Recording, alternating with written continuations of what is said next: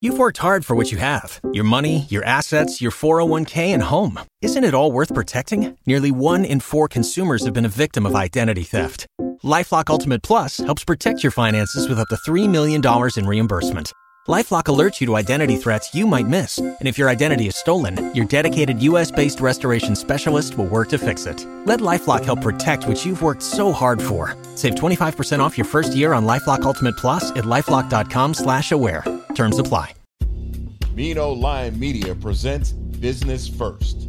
Hi, everyone, and welcome to a new episode of Business First with Sonia Aline. I am your host. And today our focus is going to be on the automotive industry and looking at what it takes to get in and to thrive.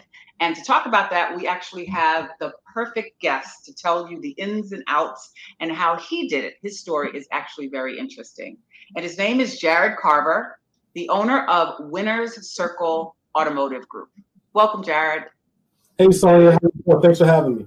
Thank you for being here. You have a really interesting journey, not only in terms of how you've been able to really master the game in the automotive business, but particularly since, automotive wasn't your first choice. It wasn't an interest.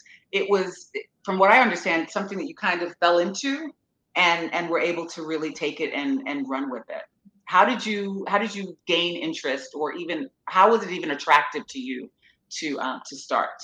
Well, I love cars, so the immediate attraction is my infatuation with cars, and that infatuation started very young. But I worked in the jewelry business after high school, and some of my clients were in automotive sales. Some of them were in management. And they had incredibly high incomes, well, at least to me at that time.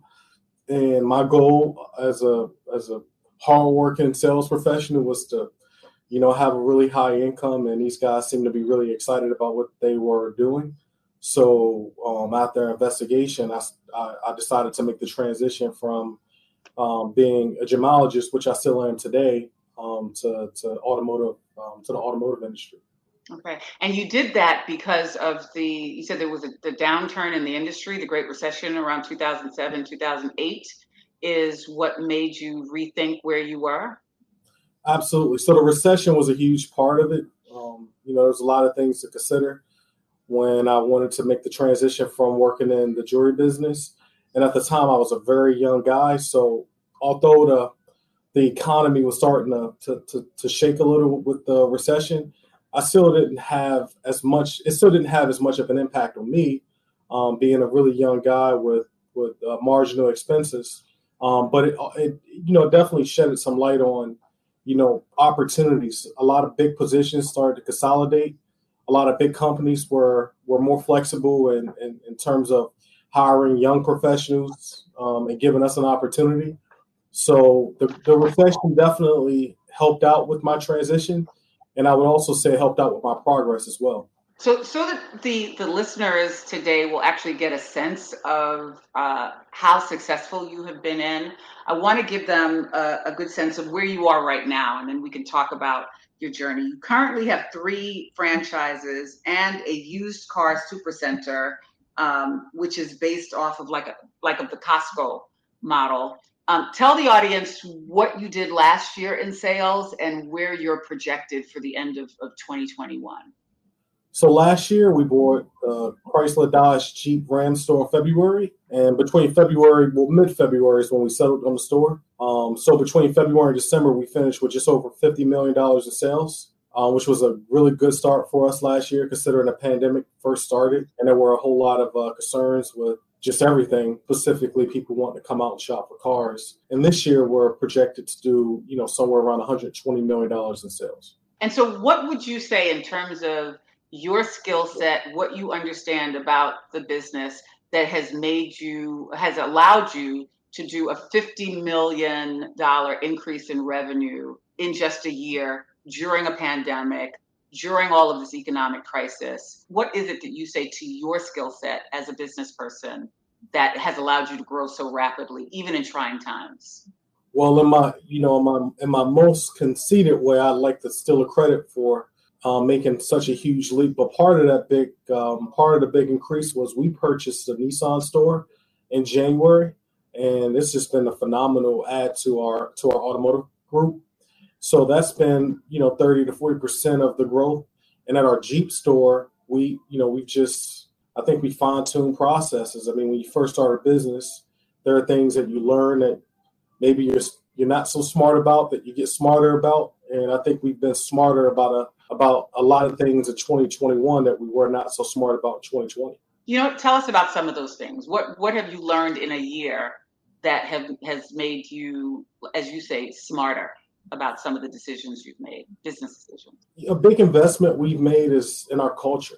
I think our culture, considering that we're a fairly young company in terms of my age and how old I am. So, we invest in our culture. Our team has the free ability to give ideas and suggestions and feedback. And some of those ideas have translated to some wonderful changes that we've made. We've also invested into some better ways to advertise. Social media has been a huge platform for us. So, understanding our audience, now that we've been in business going, year two, as opposed to just starting out, we fine-tuned our efforts to strategically advertise to those customers, coming off of last year's data.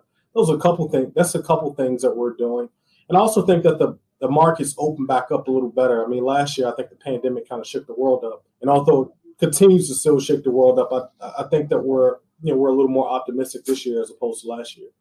You were telling me probably less than 1% is actually African-American or Black owned. There's no problem about that. There's definitely less than 1% African-American owned car dealerships in the country. And, it's an awful number because our business is a very great business for people to be a part of. And I think what you're doing is great by, bringing some exposure to some of the great things. But the automotive business has created wealth for families for, since our country has been around. I mean, early 1900s is when, the first dealerships, came about, and some of those dealerships are still around, 2021. So it's a business that we need more minorities in. And I also think that it's a business that we need a lot more African-American ownership. What do you think have been some of the barriers for entry? Like, what is it that's preventing more African-Americans or more people of color to look at this as an opportunity to make money? I think that question is a very difficult question to answer one way. I would say exposure is one of the huge barriers. We need the information. We need to know, hey, this is what it takes in order to become a dealer. This is what it takes in order to partner with the franchise from a financial standpoint, from a resource standpoint, resume, all of the criteria necessary. And I think from there, we also need to understand what the benefits are. And what I mean by understand the benefits is we need to see more people like myself and other African-American dealers that have had success and can show, hey, we've done these things and this is what it's done for us and our families. And I think it will inspire, more young professionals to give the automotive business a chance. And in turn, I think we'll be able to groom and get more diversity in the dealer ownership body. So let's hear a little bit more about your journey, because it wasn't something you sought out to do. You were introduced to it. What was ground zero for you in terms of entering into this business? I think for starters, and full disclosure, I'm a very competitive guy. I'm extremely competitive. When I got into the car business, my first interview was with general manager. He told me that he made 7 figures as a general manager. And at that time, I was coming off my best year and I made $60,000 in the jewelry business. So, when I sat across from this gentleman, he told me he made $1 million. I think right then and there, I decided I wanted to go very far in the car business because, for guys like me that come from poverty-stricken environments, outside of being an entertainer or, a basketball player or athlete of some sort, there's not a whole lot of 7-8 figure plus industries for us to look forward to. And not to insult myself, but my jump shot wasn't all that great. I tried singing, but I never did really good at that. So, sales in the automotive business fit right into my idea of a career that could have changed my life. And so far it has. So for someone who's interested in saying, you know what, I think this is something, I'd like to do. We have a number of different types of people who may be listening to the show. So there obviously can be some folks who, have the money to be able to, go out and buy a dealership and hire all the right management. But for someone like you who worked their way up in the business, what would you suggest someone start, or how should someone start if they were interested? I think that the best place to start is working for a good car company, a dealer group that's had success. Work for a franchise that you like to drive, that you're a fan of, that you're passionate about, and take it from there. There's no one way to get to my position. My position. So in a car dealership, there's really four main departments. There's accounting, there's parts, there's service, and then there's sales. And I got to my position, primarily from working in the sales side of the business. But there are also some people in my position that worked in the accounting side of the business, and that's worked in the service side of the business. So starting with a big dealer group will give you access to the information you need to determine what's the better path for you. And, as a sidebar, be okay with the process. There's no rush. I got to this point at a relatively young age, but it doesn't make it any different than anybody else getting, their first dealership or getting their first dealerships. It's a beautiful process, and I think that enjoying it every step of the way would lead to being a really good leader and a great dealer for years to come. So, those are some of the things that I believe. That's been part of my journey. I started with the company that I believe is a great company in a lot of ways, and I got a chance to see that I like to be on the sales side. I like to help people.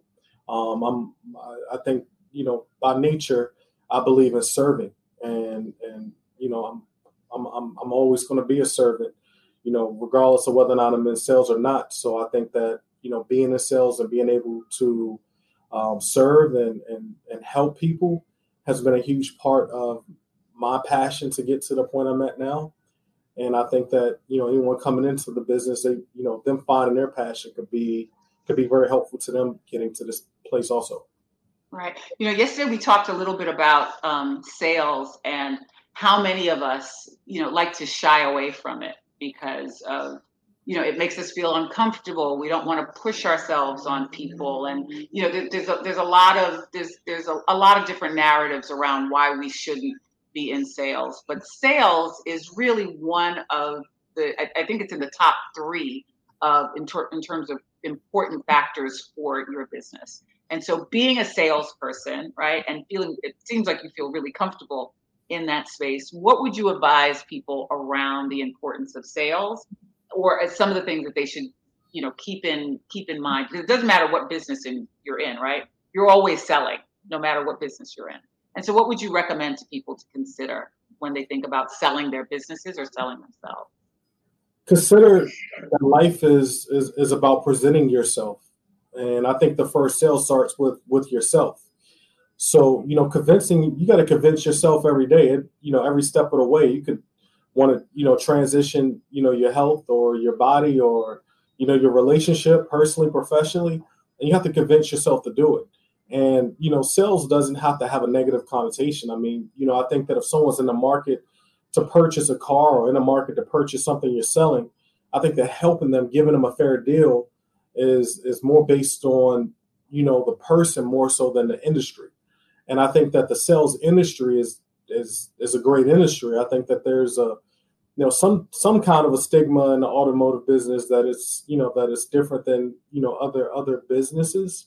But I will say that our job is to help people more than most of other businesses. We have to service transportation that's used to transport families, transport people back and forth to work. We have to know what to recommend and be, in the know of the new technology to advise accordingly.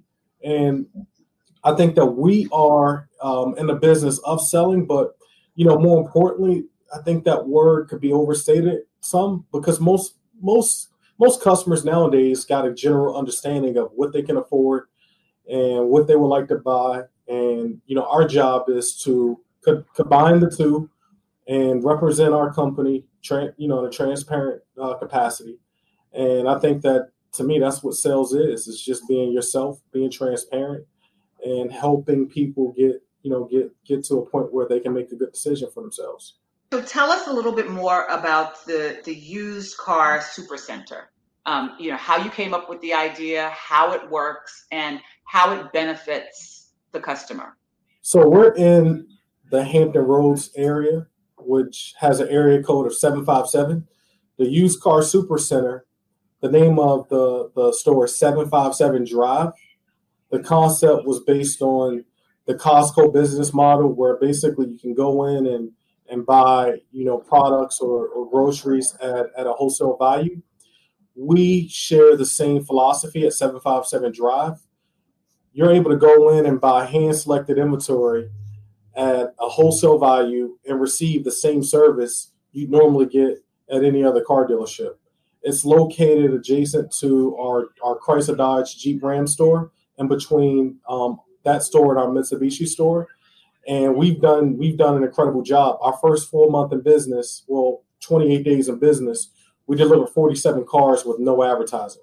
And the average wait time, the average transaction time for our deliveries, our 47 cars, was 27 minutes. So we were able to do a good portion of the transaction online and get the average customer in and out, buying a car, fully detailed, gas, ready to hit the road in 27 minutes. So last month was a big success for us, and we're having a good month so far this month also. So these were cars that were bought sight unseen? We purchase cars several different ways. Some cars you do purchase sight unseen. We purchase cars from clients all over the area, even outside of the area. We will essentially allow you to send us pictures of your car. We'll send out an appraiser if necessary, but we purchase cars up front with a check in hand. So some of the cars we were able to purchase from clients that wanted to sell their car. Some of the cars we were able to purchase from, local auctions and auctions throughout the country. So there's several different ways we acquire inventory, and we have a reconditioning center with 7 to 8 inspectors, and they do what's called a 128-point multi-inspection. So these cars are thoroughly inspected. They're either, purchased locally or from a certified auction, and they're priced to sell. They're priced right at wholesale value. And our operational strategy is to do a line share of the process online, or when you come in, if you just saw the car and you didn't visit our website, we have a streamlined process for our in-store shoppers. And our goal is to be able to do the entire process in 30 minutes or less. And so what was some of the feedback that you received from your customers? Some of our customers are just shocked that it can happen, because a lot of times when you hear advertising, it's just advertising. But we are literally, we have internal deals based on getting customers in and out at a reasonable time. And there's incentives to the staff to get customers in and out 30 minutes. So it's not just advertising for us. And 757 Drive, it's part of our community. I think that it gives us an opportunity to do something different in our business. It gives us an opportunity to offer customers that are specifically looking at pre-owned inventory a selection in combination with all of the other pre-owned inventory that we have available. So it gives us just a unique opportunity to be able to offer the customers in the market for a used car a really swift and efficient shopping experience and a quality product at a wholesale price. You said you had come up with this idea a while ago. What made you think it could work? Like what were you seeing in the automotive industry that made you say, you know what, I think we need to change things a little differently, and this model I think could make customers feel better about their purchases? So when I was a used car manager, the majority of the time I spent or the customer spent at the car dealership was negotiating. And customers, either negotiated because they didn't feel like they were getting the best deal, or they wanted to just negotiate for the sake of negotiating. And I wanted to remove the negotiating aspect from a customer buying a car. Because if we're giving you our best deal up front, there's no real reason that you need to negotiate, because we're going to be more competitive than our competing dealers. And B, the time and the frustration that goes into negotiations, a lot of the time it doesn't usually work out for the customer. So, because the dealership's got to be there regardless. The person you're negotiating with, they do it all day. They got to be there regardless. Customers are typically negotiating about one car. So I wanted to remove that from the sales process and give the customer a more enjoyable experience, but still give them that low price that they would have been negotiating. So it seems as if you really are connected to your customer, and understanding the customer has been the strategy that has worked for you, understanding the needs of the customers and then going above and beyond in terms of serving that need. You couldn't have put it better. The customers are everything. So my philosophy is if I take really good care of my team, then I can hold them accountable to take really good care of the customer. The customer for us is the centerpiece of our business. And we're all customers, in some shape or form. We're all customers. So we know how we want to be treated. And, we work every day to make the customer experience at all locations better than it was the day before. Jarryd, I know that you're also really passionate about, sharing your journey and creating opportunities for other young Black men so that they can make a way for themselves and their families. And I'd like you to share some of those stories or even some of the ways that you have been able to support these young men. So, Sonia, we really encourage diversity. We have a program that allows young professionals to come in and enter in entry-level positions, get the training that's necessary for them to qualify for career growth opportunity. Some of the great things we do around the store is we train every day, and we're accessible. And one of the things that I push upon my team is to lead with vulnerability.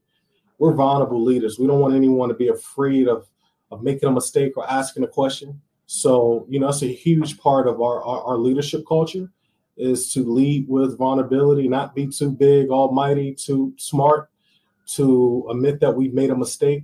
And it's been very helpful. I mean, we have a really young team for the most part, and most of them are from our local community. And I'm not going to say we only promote from within, but most of our promotions are from within, and we prefer to promote from within. So the combination of just being a transparent management team, a transparent organization, and being very open-minded, I think will allow some minorities to come in and get a full swing at the best opportunities available. You talk a lot about the culture, and we all know in business that the businesses that succeed are ones that have a strong leadership culture. And you've mentioned pieces of it in our conversation. Can you talk a little bit more, delve a little bit more into what your leadership culture looks like? Yeah, so I would say that we frame our culture around transparency, being able to come to work and be ourselves, and be able to allow the customers to come into an operation that they know they're going to get a fair experience, whether it's through service or sales. Also, we're very innovative. Everyone, we have meetings twice a week. And one of the responsibilities of my management team at our meetings is to bring new ideas to the meeting on ways we can improve, reduce expenses, advertise better. But it's a requirement that each leader come into those meetings with an idea that can make us better. So, to frame our culture in words, I would say we're open-minded, transparent, and we lead with vulnerability. What's next for you, your business, and even some of the work that you'd like to do in terms of encouraging more minorities into this field?